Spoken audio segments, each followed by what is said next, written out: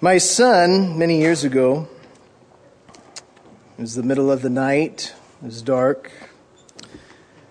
I heard him crying in his room. He was younger, he's 12 now, he was probably 6 or 7 then. And so, like any good parent, I left my bed and walked down the hallway, and I heard him, softly crying. And I stepped up the ladder of his bunk bed, and I said, "Hey, bud." I said, "How you doing? What's going on?" And he said, "Daddy, my legs hurt so bad." And I realized at that moment that what my son was experiencing was growing pains. And I said, "Bud, you want to grow, don't you?" And the tears were running down his face, and he said, "Yeah, Dad, I want to grow." You see, my son, not all that much different than myself, is a little vertically challenged. And I said, "You want to grow?" "Yeah, Dad, I just want to grow."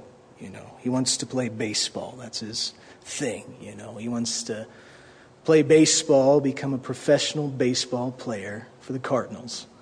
And then he wants to become a pastor, which I think would make a great gig. So it's fine with me, whatever the Lord may do. I said, "Bud, you can't grow unless there's pain." He didn't like that answer, and I didn't like giving that answer as a father. I wish I could have touched him at that moment and taken all the pain from his life. But I just explained to him what was going on, and I prayed for him that night. And I walked down the hallway, and it's funny how the Father will often have a meeting with us as well, the Heavenly Father. You see, as a father, I had met with my son that night, and the Father pulled me aside in the hallway, and he said, "Lorn, you've been praying and asking and desiring to grow as a man of God. And for this ministry here in O'Fallon, Missouri, you've been praying for it to grow. But you've been complaining about the pain. Lorn, you can't grow unless there's pain. Lorn, the bumps are what you climb on," as Warren Wiersbe so well wrote one time. And as I think about the present situation that you guys face as a fellowship, and as my wife and I have been praying diligently and faithfully for you every night, not knowing what God is going to do, knowing where our heart is at, knowing what our heart is for, but completely submitted and surrendered to the will of God, His will be done.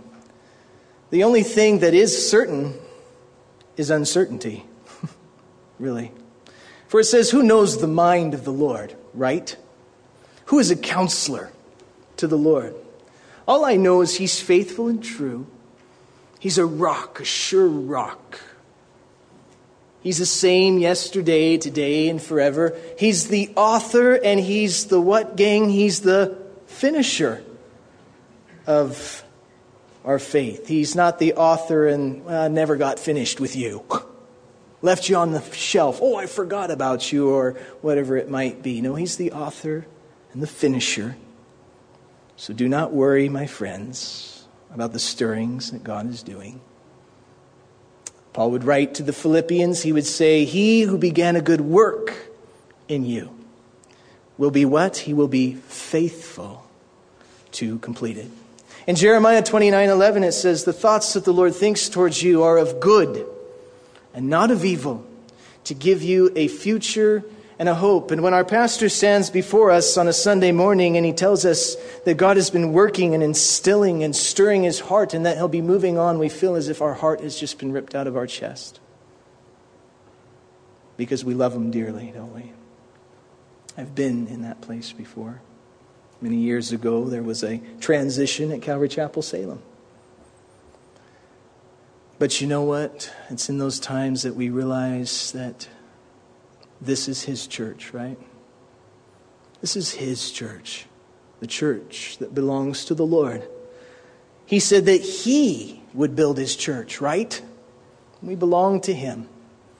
And so we can just rest in the unwavering, unshakable faithfulness of God, even in the seismic upheavings of life's inconveniences.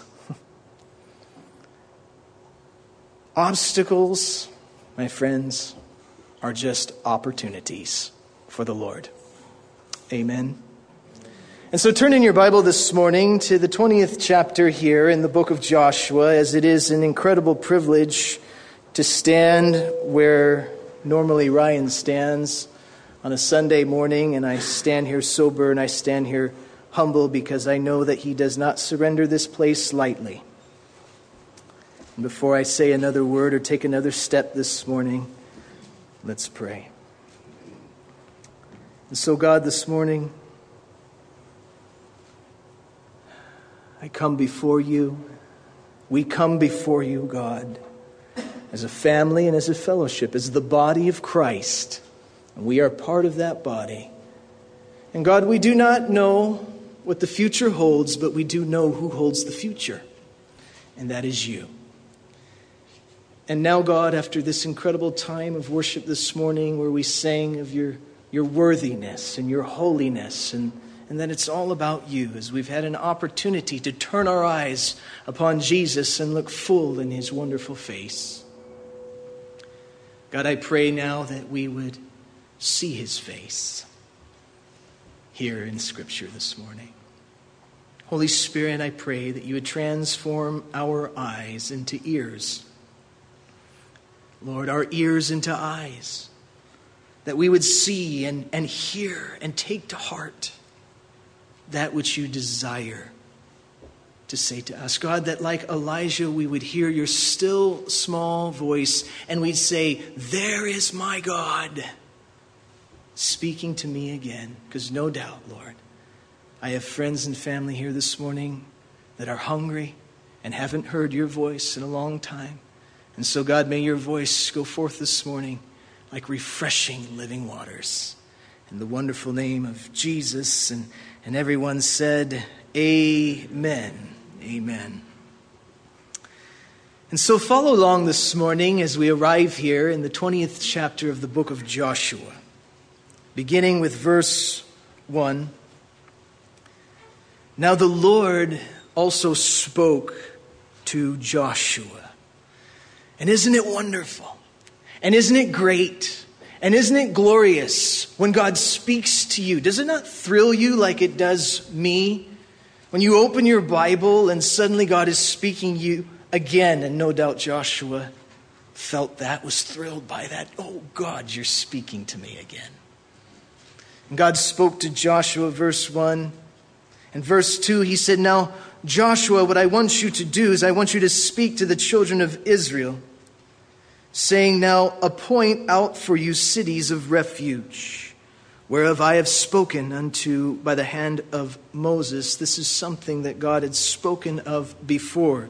This was not new news unto Joshua, nor to Moses. This was a promise of God coming to fruition.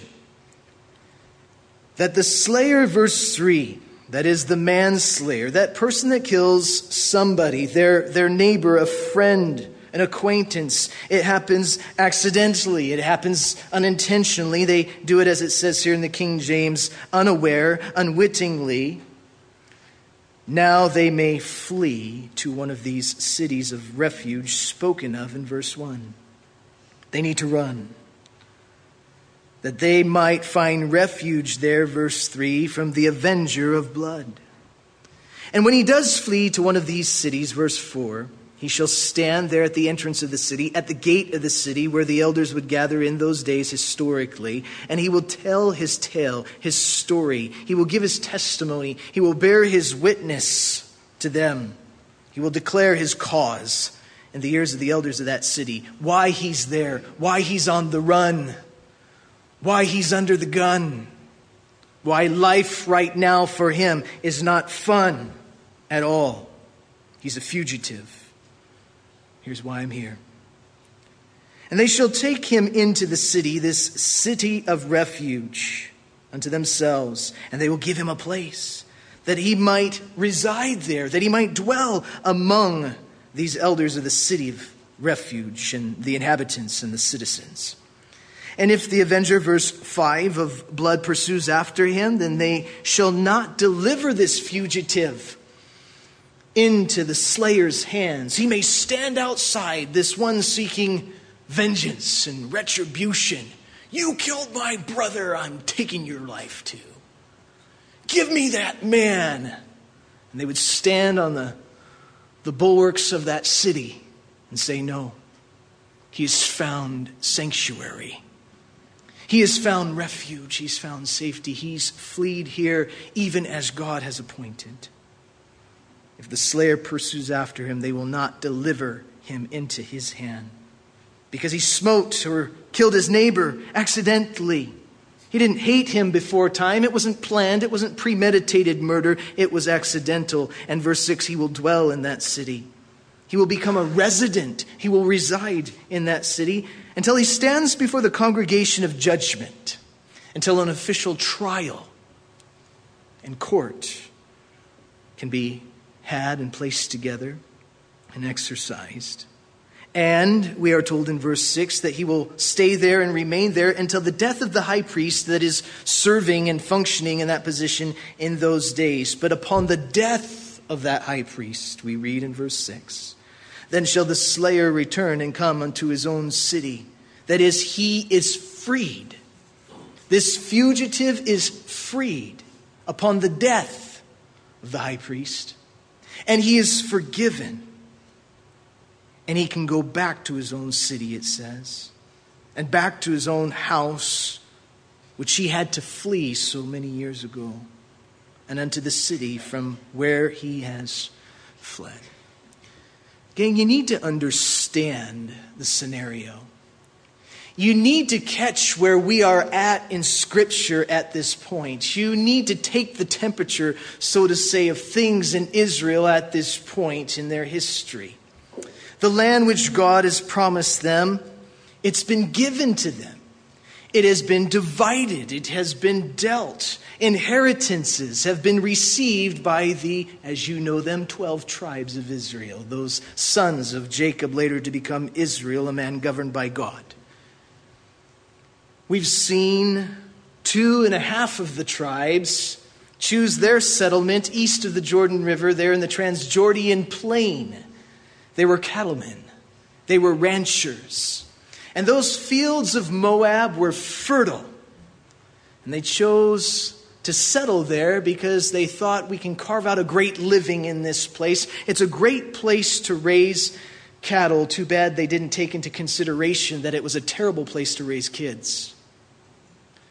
Surrounded by idolatry and immorality.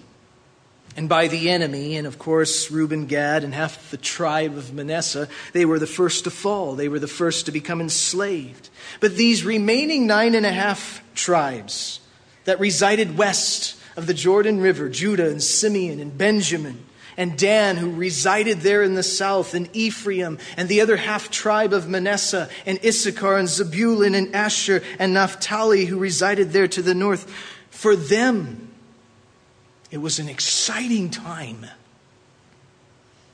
There was a feverish pitch in the air, like Christmas morning when you're a kid, you know. The night before, I mean, come on, did any of us really sleep the night before Christmas? When we were 6, 7, 8 years old and, you're just, I can't sleep. My brother and my sister, we would all stay in the same room that night because we couldn't sleep. Couldn't wait for Christmas morning to come. 3:00 in the morning, we're knocking on the door. Is it time yet? No, go back to bed, my dad would say. We're still sleeping. Then why are you talking? We think you're awake. No, I'm asleep. Go back to bed. Oh, man. Your stomach would be in knots. You just wanted to dive in. You just wanted to get in there. It was that same kind of anxious anticipation, the same temperature was there in Israel at this time. I mean, these tribes, they'd been given in a scroll their boundaries and their borders, and they're chomping at the bit, pulling at the reins, ready to go claim that which God had for them. I must confess to you this morning, I'm that kind of guy. I don't have a whole lot of patience. When I'm given a task or when I see that there's a possibility, I'm just waiting for God to say, go. I'm like a round in the chamber. Just pull the trigger, God, and let me fly. The problem is God is still setting his sights while I'm waiting, Some of us know that feeling. That feeling of just wanting to get things going, get on the road, get to work, get some things done. And that is where Israel is at this point. Chapter 20 of Joshua, it's a threshold, like in a house. And they're like, when do we get to come in? But before they get busy claiming and colonizing and cultivating and constructing and homesteading, before they hurry off with this unbridled excitement, God says, wait, isn't that like our God? Oh, by the way, one more thing. Oh, really, Lord? Okay. One more thing. There's one more very important order of business to attend to, for God had made a promise back in Exodus chapter 21. And God isn't he the ultimate promise keeper? I never joined that movement because I wanted to start my own movement called Promise Breakers. In the sense that I couldn't keep promises, it seemed. But I have found one who is a promise keeper. Ultimately, has never let me down, and that is God. And that is what he is doing for Israel here. He is the ultimate promise keeper. Oh, by the way, there's one more promise. Remember what I told you back in Exodus 21, that I'm going to appoint for you a place to run, a place to flee. In Numbers 35, he defines it and expounds upon it for them. In Deuteronomy chapter 19, he reiterates it to them again. You know when God makes mention of something 4 times in the first 5 books of his word? Probably is important. As I said first service, it only takes God hitting me in the head with the 2x4 of his word 3, 4, or 5 times before I finally get the point. Okay, all right. I get it. I understand, Lord. And before us this morning is God fulfilling a promise. God putting feet upon a promise. He places something that he had promised Israel, a place to flee for the fugitive. And it is, as we read in Joshua chapter 20, these cities of refuge. Historically, they were a place for the manslaughter, accidental death, for him to flee and to find protection. Verse 3. Let me see if I can put you in their Birkenstocks this morning, in their Tevas, their sandals. It would be like this. In these days and times, you were carving out a life for yourself. You were a pilgrim, man. You were a homesteader. And you would reach your land and you would have to fall timber. You would have to move rocks. You would have to pull stumps. You would be a sod buster. Hey, homesteading's tough work, isn't it? It's not easy work, but it's also not safe work. And imagine, here's the scene. Your neighbor says, hey, Lorn, I know you're cutting timber today. So why don't I lend you the hand of my 12, 13-year-old son? He's strapping, he's able, he's available. Why don't you take him out into the woods today while you're cutting timber? I don't need him. Hey, amen. All right, I could use the hand. And we go out there, sunny, beautiful day. Everything is going great. We're really making progress. When suddenly, as I'm chopping away at a tree, it begins to splinter. And it begins to turn. And I realize at that moment, this tree is not going where I wanted to go. Chaos is about to erupt. And the adrenaline fills your veins and your heart begins to race and you run for cover. Look out! As branches break and the massive timber splinters and spins and falls. And then there's silence suddenly. And when the dust settles, you look around and you shout out your neighbor's son's name. And the feeling of relief that you once had is now turned to grief because silence is the only thing that answers back. And you race through the limbs and through the brush, and you look with fear, your eyes racing, and you find him buried beneath the limbs and the timber of that tree. And your life has been changed forever. And that family's life has been changed forever. You've taken a life accidentally, unintentionally, but in these days, you are now a fugitive. That is what these cities were for. For the accidental, unintentional taking of a life. At that moment, you had to leave all to run to one of these cities. And you would arrive at the gate, verse 4. And you would plead your case to the elders that the death which you brought about was not intended. It was accidental. It wasn't premeditated. It wasn't planned. Your chest heaving.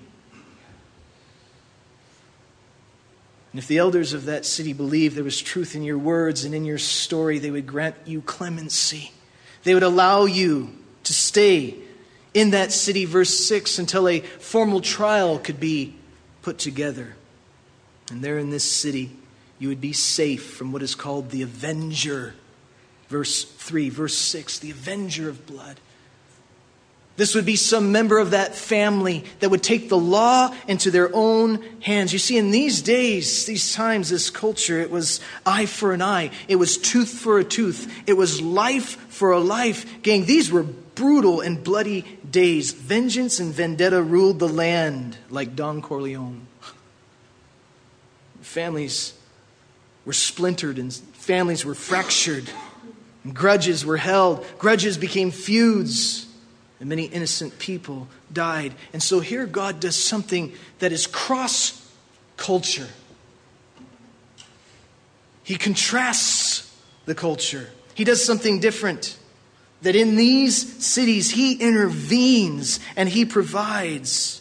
That here in one of these cities, a person whom had taken the life of another accidentally could find safe harbor from the hand of the avenger, the one that wanted them dead, the one that wanted satiation and satisfaction and retribution and revenge.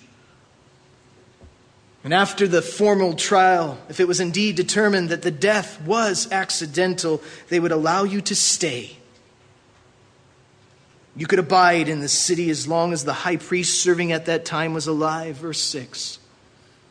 While he was living, you could abide in that city. And then we read in verse 6 that after his death, something changed. You were set free. Upon his death, you were forgiven. Upon his death, you were granted exoneration and liberation. You were truly made free and forgiven, able to go home. Now, this morning I sat at the breakfast bar there at Dave's house. It's been good staying there. We stayed up late last night just sitting there fellowshipping. Early this morning sharing a cup of coffee, fellowshipping. Thank you very much. I appreciate it.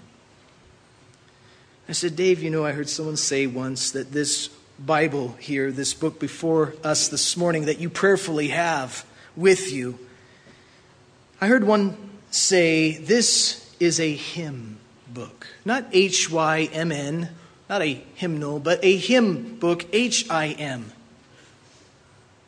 May I share that with you this morning? This is a hymn book. It's all about Him. It's all about the Lord. It's all about Jesus, our Savior. From Genesis to Revelation, it's God's message of salvation. It's not history. It's His story. It's His story for you.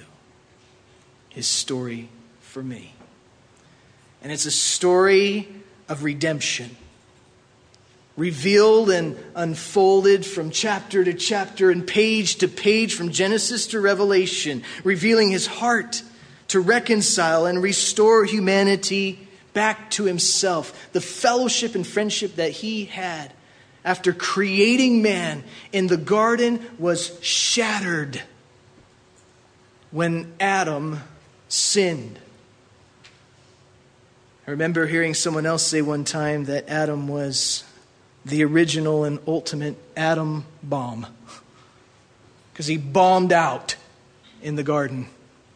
And you and I have been feeling the fallout ever since. That is, this disease called sin has infected humanity, and God knows it. And as soon as Adam sinned, God moved. And before the foundations of the earth, the Lamb was slain. God had a plan of redemption all along. It's a hymn book. You need to read it through that lens. Even Jesus himself says this book is a hymn book as he's talking there with the Jews in John chapter 5. It's a nice way John has of saying with the religious leaders, the Pharisees, the priests and the scribes. And Jesus was speaking with them and he says, you search the scriptures and you think that your knowledge of them, for you think in them you have eternal life, and the fact that you just know them. But these are they which testify of me. Really? Wow. Now you have to understand something. When Jesus was speaking with these guys, he was referring not to the Bible that you have today and I have today, but he was referring to the book of Moses. Genesis, Exodus, Leviticus, Numbers, Deuteronomy. And Jesus looks at them and he says, those books testify of me. Now, I don't think any of us here this morning make a habit of thinking of the Pentateuch as the Old Testament Gospels. But they are. And Jesus says so. The writer of Hebrews in chapter 10, speaking, quoting Jesus prophetically, he says, lo, I come. In the volume of the book it is written of me to do thy will, O God. This book before us this morning is all about him, H-I-M. It's all about Jesus. As we sang this morning so powerfully, so applicably to where we find ourselves in the Word this morning, oh Jesus, be the center. Be the center of everything. Be the center of my life. Be the center of my vision. This book is about him. So if this book is about him, then guys, folks, don't you think we should always be looking for him in it? That we should come with the attitude of those Greeks that came to Jesus and they said, Sir, to the disciples, sirs, we wish to see Jesus. Let me share with you this morning, that is the best prayer that you can have. I used to think the best prayer is, Lord, fix my marriage. Lord, fix my ministry. Lord, fix my job. Lord, fix my family. Lord, fix my kids. And there's nothing wrong with bringing and casting our cares upon the Lord, for he cares for us, right? That's what Peter says. Nothing wrong with those things. But I suggest to you that there should be something at the top of our prayer list. I want to see Jesus because he's my all in all. He's my everything. My life hinges upon him, is wrapped up in him. Holy Spirit, help me see Jesus as I read devotionally, as we enjoy God's word together like this morning corporately. Because here's the beauty. What makes seeing our Savior in the scriptures so powerful and pivotal, when we see him, even as Stuart prayed, when we see him, we shall become like him. I think John, in his epistle, 1 John, you know these verses. Let me just share them with you this morning from 1 John chapter 3. I think John alludes to this, that when we see him, we shall be like him. He says, Beloved, now we are the sons of God. It doesn't yet appear what we shall be, but we know that when he shall appear, when he is revealed, when we see him, we shall be like him, for we shall see him as he is. And every man that has this hope in him purifies himself, even as he is pure. When we see him, we shall be like him. Now, yes, I know in context, I know John is speaking of that day when we will be with him in his presence. I know John is speaking of a future place and a future time, literally face to face with the Lord. I know that. But for me personally, God uses it to teach me something practically and presently as well. And that is this: when Jesus is revealed to me in his word, when I see him and I sit before him and I gaze upon him, he transforms me and he conforms me into his image, as it says in Romans chapter 8, verse 29, that we've been predestined to be conformed into the image of who? Jesus Christ, his Son. In essence, God is saying, and he's looking, here, I'll put it in layman's terms for you this morning. God is looking at you and he looks at me and he says, you know what? I want you to be a chip off the old block. I learned this not too long ago. Well, actually now, long ago. Time flies when you're having fun. But I was out in the garage when my kids were younger. Can't recall exactly what I was doing. The honey-do list was long that day. God bless my wife. Had the table saw out, router out, some other tools, was doing something. And my son came out of the laundry room door, which entered into the garage, and he had gotten for himself one of those little kid aprons from Lowe's, you know, that makes him feel like a big boy. And he had plastic goggles on, and he had little plastic tools all in his, little apron, and he came out into the garage and he grabbed some scrap wood from the pile, and he began to pretend to put something together. Dad was working. He was going to work too. And the moment got particularly touching when I turned off the table saw and I looked at him. I said, hey, bud, what you doing? And he said, Dad, look at me. I'm you. I'm you. I'm like you. I share that with you this morning because I didn't go in the house and sit my son down and say, now, Barrett, listen, today I want you to be like me. So we're going to go down into the basement. We're going to grab your little Tykes tools. We're going to grab that little Lowe's apron. We're going to put it on you and your goggles as well. And we're going to go out into the garage and you're going to be like me. No. He did it naturally, innately. Why? Because he loves the Father. And he was always looking at his dad. And the same has been true of my daughter as well. My children watch me. And the folks in our fellowship, they see me in the mannerisms and the vocabulary of my children. You know why? Not because I sit my children down and I teach them to be like me. It's because they're around me all the time and it just rubs off. They just see me. They just watch me. And you know why they watch me? They watch me because they love me. And they want to be like Dad. Isn't that a great prayer? Is that your prayer this morning? Concerning the Father, concerning Jesus Christ. Lord, I love you. When you love him, you look for him.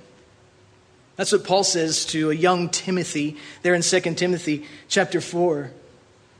Timothy was Paul's chip off the old block. His son in the faith, remember, his protege, young Pastor Timothy. And in 2 Timothy, Paul is near the end of his life. He knows that he's facing death, to be absent from the bodies, to be present with the Lord. He's struggling. He wants to be with the Lord. But then he says something interesting to Timothy. He says, Timothy, I know there is laid up for me a crown of righteousness, which the Lord, the righteous judge, will give me at that day. And not to me only, but unto all them also that what? Love his appearing. There is a crown of righteousness laid up for those who love what? His appearing. And yes, that's speaking of the day when we will see him, when he appears, when we will stand before him, when we will experience that fullness of joy that is in the Lord and the right hand where there's pleasures forevermore, Psalm 16:11. Yes, it's speaking of that. But you know what?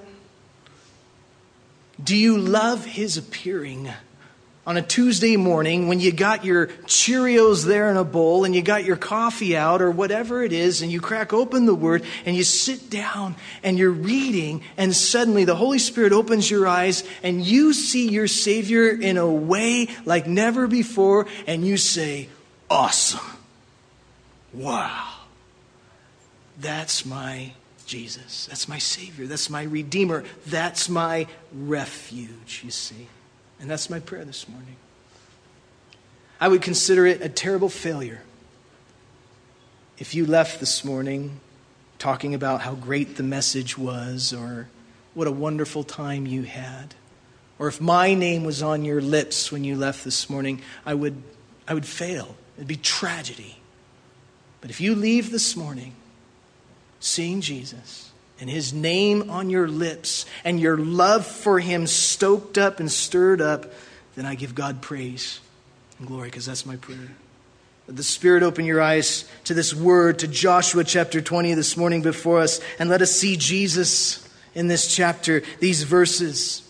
And in seeing Him, our lives will be made a little more like His, that you would be His kids coming out with your apron and your tools and your goggles saying, Dad, look at me. I'm like you see. So buckle in. And if you're taking notes this morning, write this down. Number one, that from Joshua chapter 20, it springs forward and it speaks forward to the fact that you and I need to realize that Jesus is our refuge.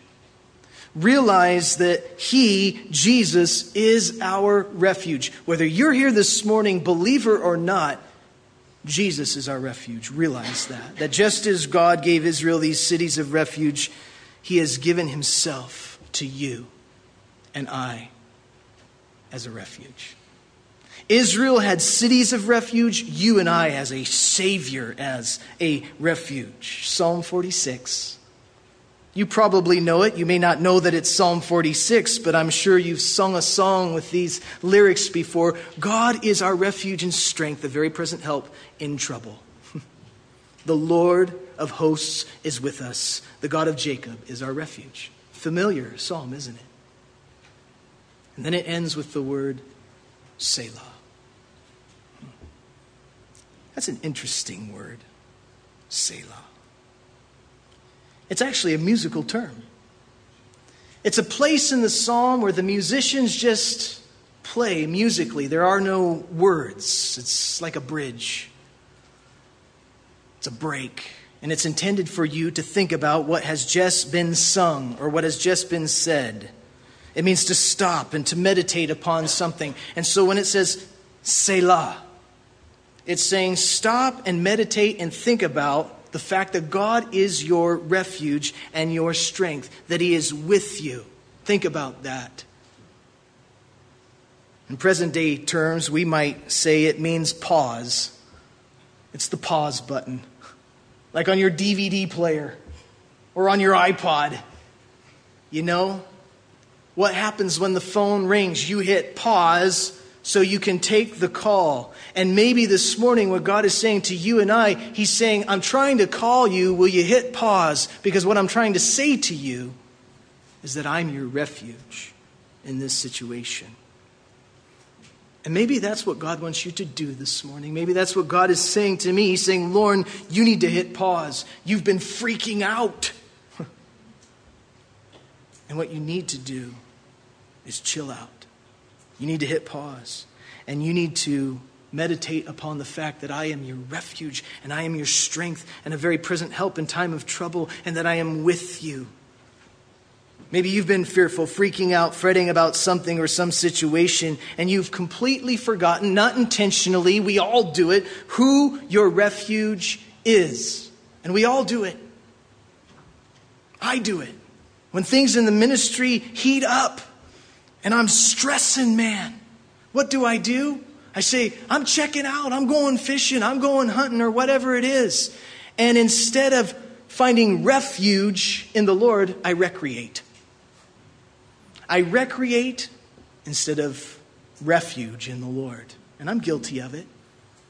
And I come back from those times, yes, maybe having had a good time, but I wonder why I don't feel rested, and I don't feel safe, and I don't feel satisfied. Because there is no greater refuge than him. Folks, Selah. Hit pause. Stop and see that God is your refuge. Notice there in Psalm 46, the writer, he says, God is our refuge and he is with us. So he puts the two together. God, our refuge, is with us. God with us. God with us. Does that sound familiar? It should. It's very familiar. Remember Joseph there in Matthew chapter 1. He's wrestling, he's struggling. Mary comes to him, says, I'm pregnant. And he knows it's not his. And he had a mind to put her away privately. And it's a fearful thing when the Lord visits you in your dreams. And the Lord comes and explains what's going on, that it's a work of the Lord. It's the plan of redemption. And then God says something very interesting to Joseph. He says, and they shall call his name, that is Jesus' name, what? Emmanuel, meaning what? God with us. Psalm 46:1 says, God with us equals refuge. Matthew chapter 1 verse 23 says, and you shall call his name God with us. Connect the dots. Put the pieces together. The real refuge is Jesus. God with us. Jesus said, I'll never leave you. I'll never forsake you. John said, and he dwelt among us, and we beheld his glory, full of grace and full of truth. God with us. We need to realize that, because the enemy and life and situations and circumstances are so good at taking our eyes off of Jesus, aren't they? And like Peter, when he took his eyes off of Jesus in the storm, walking on water, remember? We all take our eyes off the Lord and we begin to sink into a sea of worry and depression. Hey, Jesus is your refuge. If that's all that you hear this morning, I think that's a good word. But a refuge from what? What is he really a refuge from? Yes, he is a refuge in the midst of trial and tribulation. But remember here in this scene before us, these cities were a refuge for the person fleeing one thing and one thing only: death. These cities of refuge were for the person that was trying to escape death. There was an avenger that was hunting them like a hound of dogs and wanted to see them die. This avenger wanted them dead, and they were as good as dead unless they could get to one of these cities. And so here I have a fugitive in Joshua chapter 20 who has one thing chasing him: death. And there's only one place where he can escape death: in the refuge. You know, don't we have death chasing us as well? Isn't there an avenger out there that is after us, chasing us? And why is that? Because all have sinned and fallen short of the glory of God. And the wages of sin is death, but the gift of God is eternal life in Christ Jesus our Lord. Guys, there is one thing, great thing, that we need refuge from. Not the stresses of life, not the worries of work, but one thing, the greatest thing: refuge from the wages of sin. Because that's the one thing that will do you in eternally. Not only death physically. Yes, death physically entered in at that time, but death spiritually. And you need to understand what spiritual death is. Spiritual death is eternal separation from God. And I know that Jesus teaches on hell more than a lot of things in Scripture, and he defines it as darkness and gnashing and weeping of teeth and fire and burning and things like that. But you know what? You know what real hell is to stand before God on Judgment Day and for him to say, you need to leave. That's hell. To realize at that moment God is real. To taste for a moment his presence and glory and have him say, I'm sorry. you must leave because I'm holy. And you did not receive the salvation that I offered through my Son. Friends, sin is not something to take lightly, not something to play around with. It only brings death. You know, this morning in first service, I shared a poem that I usually keep in my Bible. I pulled it out and I don't know where it went. I'll find it. It's important to me. But it basically says something to this effect. Sin does not serve well as a gardener of the soul. It takes all that is beautiful and it makes it ugly. It takes all that is high and it makes it low. Sin is not a gate, but it is a grave. And so often the enemy is good at getting us to believe that temptation, whether it's lust or whether it's pride or selfishness, it's a gateway to satisfying my flesh, and we step through the gate of temptation right into a 6-foot grave. Can I encourage you this morning, if you're here and you've been flirting with temptation and you've been playing around with sin and thinking what you're doing and where you're going is no big deal, whatever it might be, thinking you are or will get away with it. Listen, sin is not a playground. It's a minefield. And no one comes through the minefield of sin unscathed. It's only a matter of time before things will blow up. Well, Lorn, that's great and all. But what do I do? Maybe you're sitting here this morning, maybe a Christian, a child of God, maybe not, I don't know. And sin has been hounding you. You've been feeling guilty, convicted, condemned. I don't know. You felt the haunt of the Holy Spirit. And that is because God loves you. And you've been feeling the conviction of His Spirit. His hand is on your heart, even as David said, God, your hand was upon me day and night. After his sin with Bathsheba, remember. Here's what we do, number 2. Not only do I need to realize that Jesus is my refuge, number 2, run to Him who is our refuge. Because listen, realization alone doesn't save a person. You gotta run to Him. I could stand out the city of refuge and say, there's the city of refuge. There it is right there. But if I stand outside of it and I never run into it, who's going to get me? The avenger. I have to run to him. This person here had only one choice. Run. At this moment, they had to drop all, leave all, run with all their strength and all their breath to one of these cities. You know, it's interesting. God in His providence, He placed 3 of these cities in the west and 3 of these cities in the east on the opposite sides of the Jordan River. So no river, no lake, no mountain would ever obstruct the way. And according to Jewish tradition, the roads that led to these cities were always kept in the best of condition. They were the clearest. They were the straightest.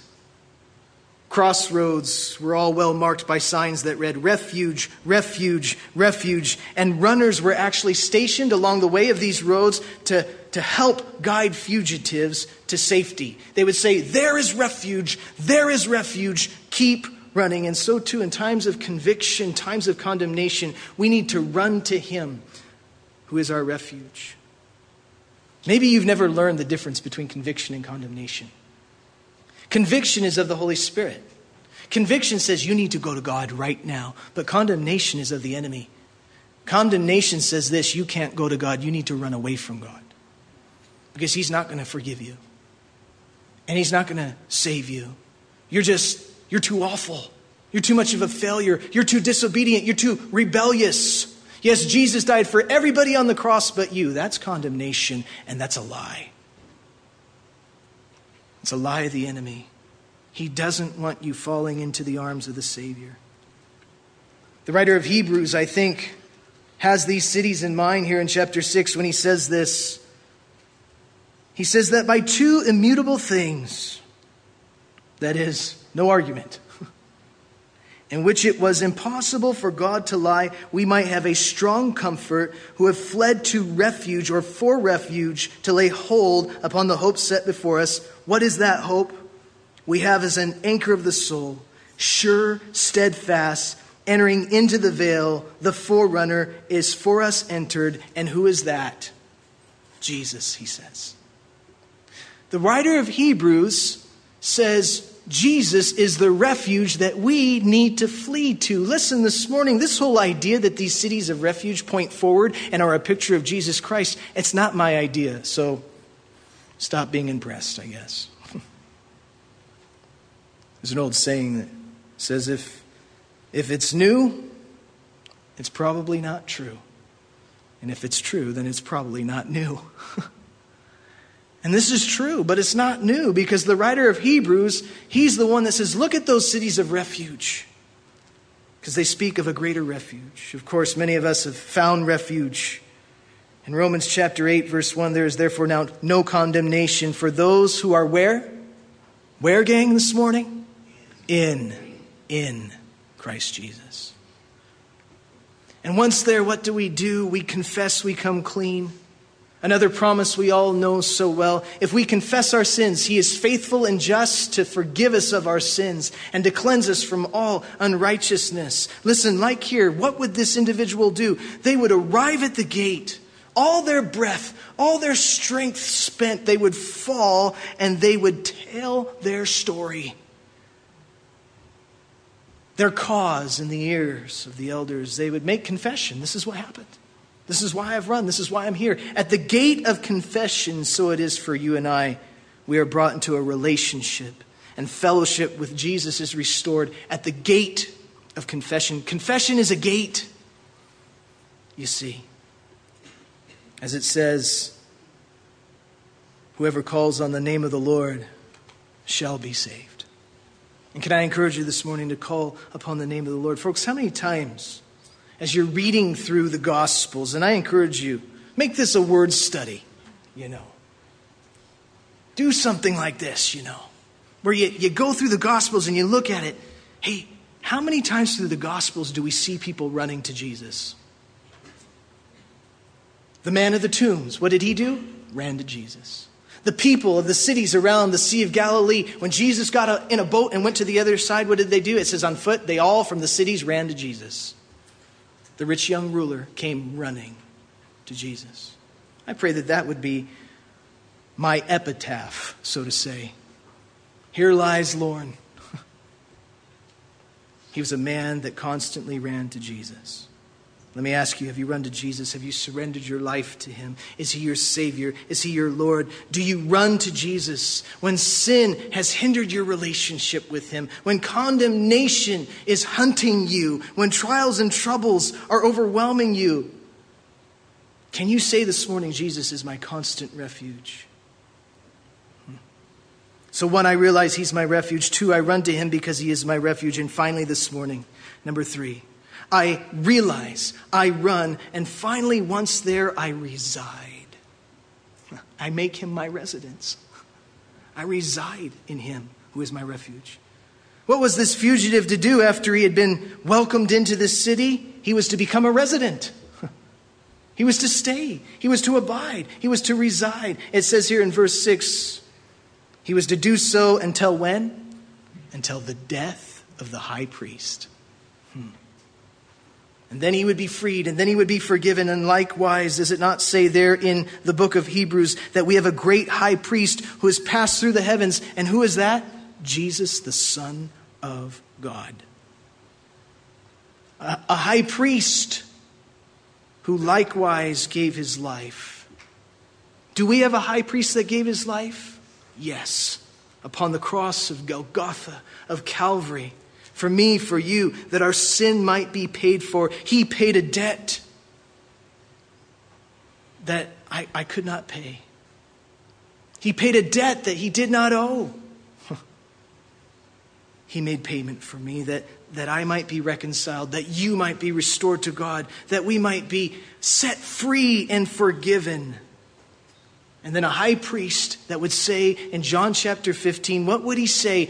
He would say, abide in me. Jesus is saying to you this morning, he's saying, friend, my child, stay with me. Abide with me. Abide in me, and I in you. He who abides in me, and I in him, will bear much fruit, for without me you can do nothing. And wasn't that true of this fugitive here? His whole life hinged upon one thing, the life of the high priest. And does your life this morning hinge upon one thing, the life of your high priest, who died and lives for you?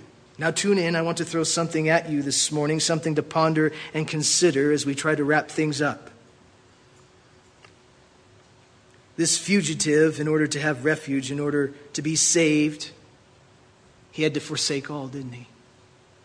At that moment, upon the realization of his own sin, he had to leave family, home, property, and everything. In order for there to be salvation and safety, he had to run and forsake all. And then, upon being granted refuge, coming into the city, he would be given residence and a new life in that city. Now think about this. You read a chapter like this and you think, oh, he was probably there for a couple weeks. Do you really think that's true? If the high priest was still a spring chicken, he could have been there for years, decades, as high priests would serve until their death. So let's say just a minimum of 10 years, 15 years. Folks, that's a new life, is what that is. As he takes up residence in this city, he's given a new life. And I think personally, if this were me, he comes into this city and he takes a sudden interest in one person because his whole life hinges upon one person. Because he knows when this person dies, he can go home. And suddenly he becomes the foremost expert on one person. Who do you think that is? The high priest. How is he? How's he doing? How's his health? You know. Where's he at? What's he doing? Is he coming here? Yeah, I heard he was doing well. I don't know. Knowing his death would set him free. Knowing the death of the high priest would set me free. I would listen and look for any news about him. You know, that's my prayer for you and I, that we would become the foremost experts on he upon whom our lives are hinged upon. And you know, I think the same is true of my life, your life, our lives. When Jesus becomes our refuge, and he is our refuge, we take a sudden newfound interest in him, don't we? Or at least we should. Our relationship with him grows. In him we become a new creation, as it says in 2 Corinthians chapter 5, verse 17. In Christ we are a new creation. Behold, all things have passed away. All things have become new. And we experience and enjoy that liberty and that freedom and that forgiveness through his death and through his resurrection. Now, one last thing before we go our way. What does Paul say to the Colossians?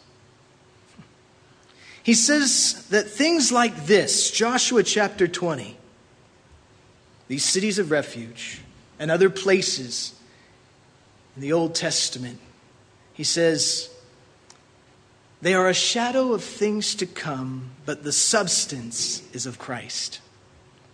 And so this morning, I confess to you, this is just a shadow.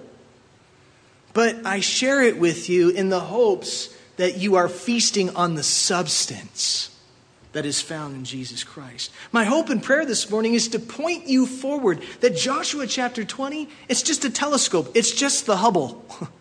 And you're looking through it. And when you glance through the lens, you see one person and one person only, and that's your Savior, Jesus Christ. In him is the substance. Guys, folks, if you leave this morning with anything, then leave with this. The real refuge, the greater refuge, is Jesus Christ. That if you're looking for and longing for some substance, then he's the real deal. The real deal. He's a greater refuge because he's more than a city, he's a Savior. He's a greater high priest because he not only gave his life on Calvary's tree, but he rose from the dead. And now he's alive to help us live in the forgiveness and the freedom he's purchased for us. You see, this fugitive here, when he left the city, yes, he was exonerated and liberated, but if that family still held a grudge, they could come after him because the priest was dead. But you and I have a living priest who can enforce. You see, no, that's my child. So when the railing accusations of the enemy come against us, we have an intercessor at the right hand of the Father, right? A priest who ever lives to make intercession for us and says, no, that's my child, Dave. And you will not bring an accusation against him. And that is why Jesus is the substance and this is the shadow. This whole scene makes me think of John chapter 8, where it says, therefore, if the Son makes you free, you are free indeed. Let me ask you this morning, are you a son or a slave? Maybe you're a son that's living like a slave. If so, all I have to say is run to him, cry out to him, confess to him. And as you abide in him, and as you look at him, and as you learn of him, and as you listen to him, as you see him, I pray this morning that I pray that as you see him, you become like him. I used to think that I had to be like him. And I'd wake up each morning and I'd strive and I'd sweat and I'd work and I'm going to be like Jesus this morning in my own strength. I would try that. And it wouldn't take long for me within 5 minutes to stop being like Jesus as I'd trip over the dog. Stupid dog, you know. And God whispered to my heart, he said, Lorn, you're never going to be like me in your own strength and in your own energy and your own effort. He said, Lorn, will you just love me? Will you just live with me? Will you just be like your son? Hang out with me. And you'll start becoming like me. I'll start to rub off on you, so to say. Our lives are transformed and conformed into his image when we gaze upon him. And here's the beauty. Here's the beauty. Seeing Jesus, whether it's here is our refuge or someplace else in the Old Testament or New Testament, seeing him takes care of the practical. What do I mean? Remember, John says, seeing him purifies my life. And maybe you came this morning thinking, my marriage is in trouble. My job's in trouble. My family's in trouble. And Lorn, what I really needed is some practical application from God's word. I needed 5 steps for fixing my marriage, or my family, or my job, or whatever it is. But I suggest to you that seeing Jesus takes care of those things. Because when you see him, you become like him. And when a husband becomes like Jesus, does that not make his marriage better? Does that not bless his wife? And likewise, the same for the wife to the husband. When as parents we become like our Lord, does that not make us better parents?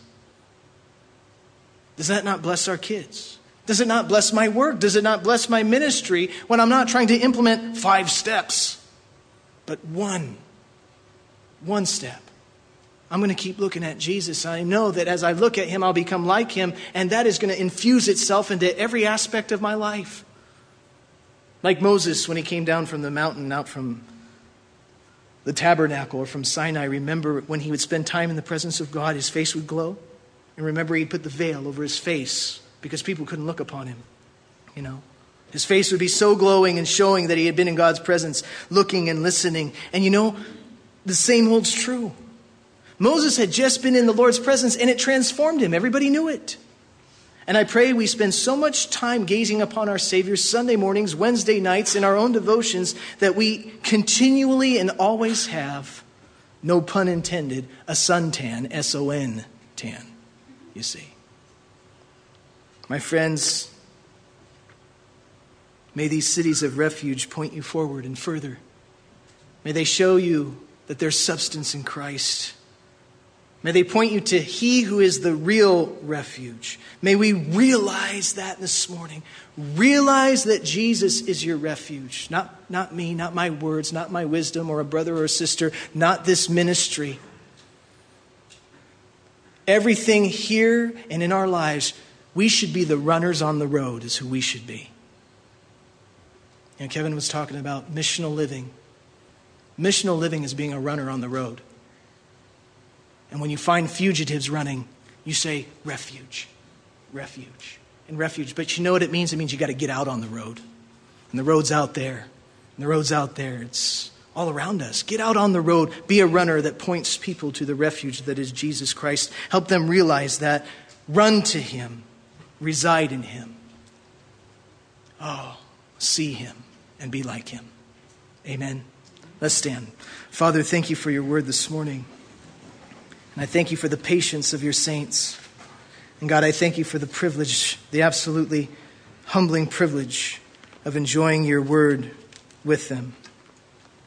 God, I hope and pray that your word has gone out in power. It has gone out accurately. It has gone out clearly. It has gone out applicably. It has gone out presently. It has gone out personally. I pray each and every person here this morning, including myself, we can all say, God, you spoke to me. And God, you revealed to me who is most important, and that is my Savior, Jesus Christ. Lord, thank you for with resounding voice you reminded us this morning in these cities that we have a refuge. Thank you for helping us realize that, Jesus, you are our refuge. And maybe we've been running from God. Maybe we've been running to other things thinking that they would fix our problems.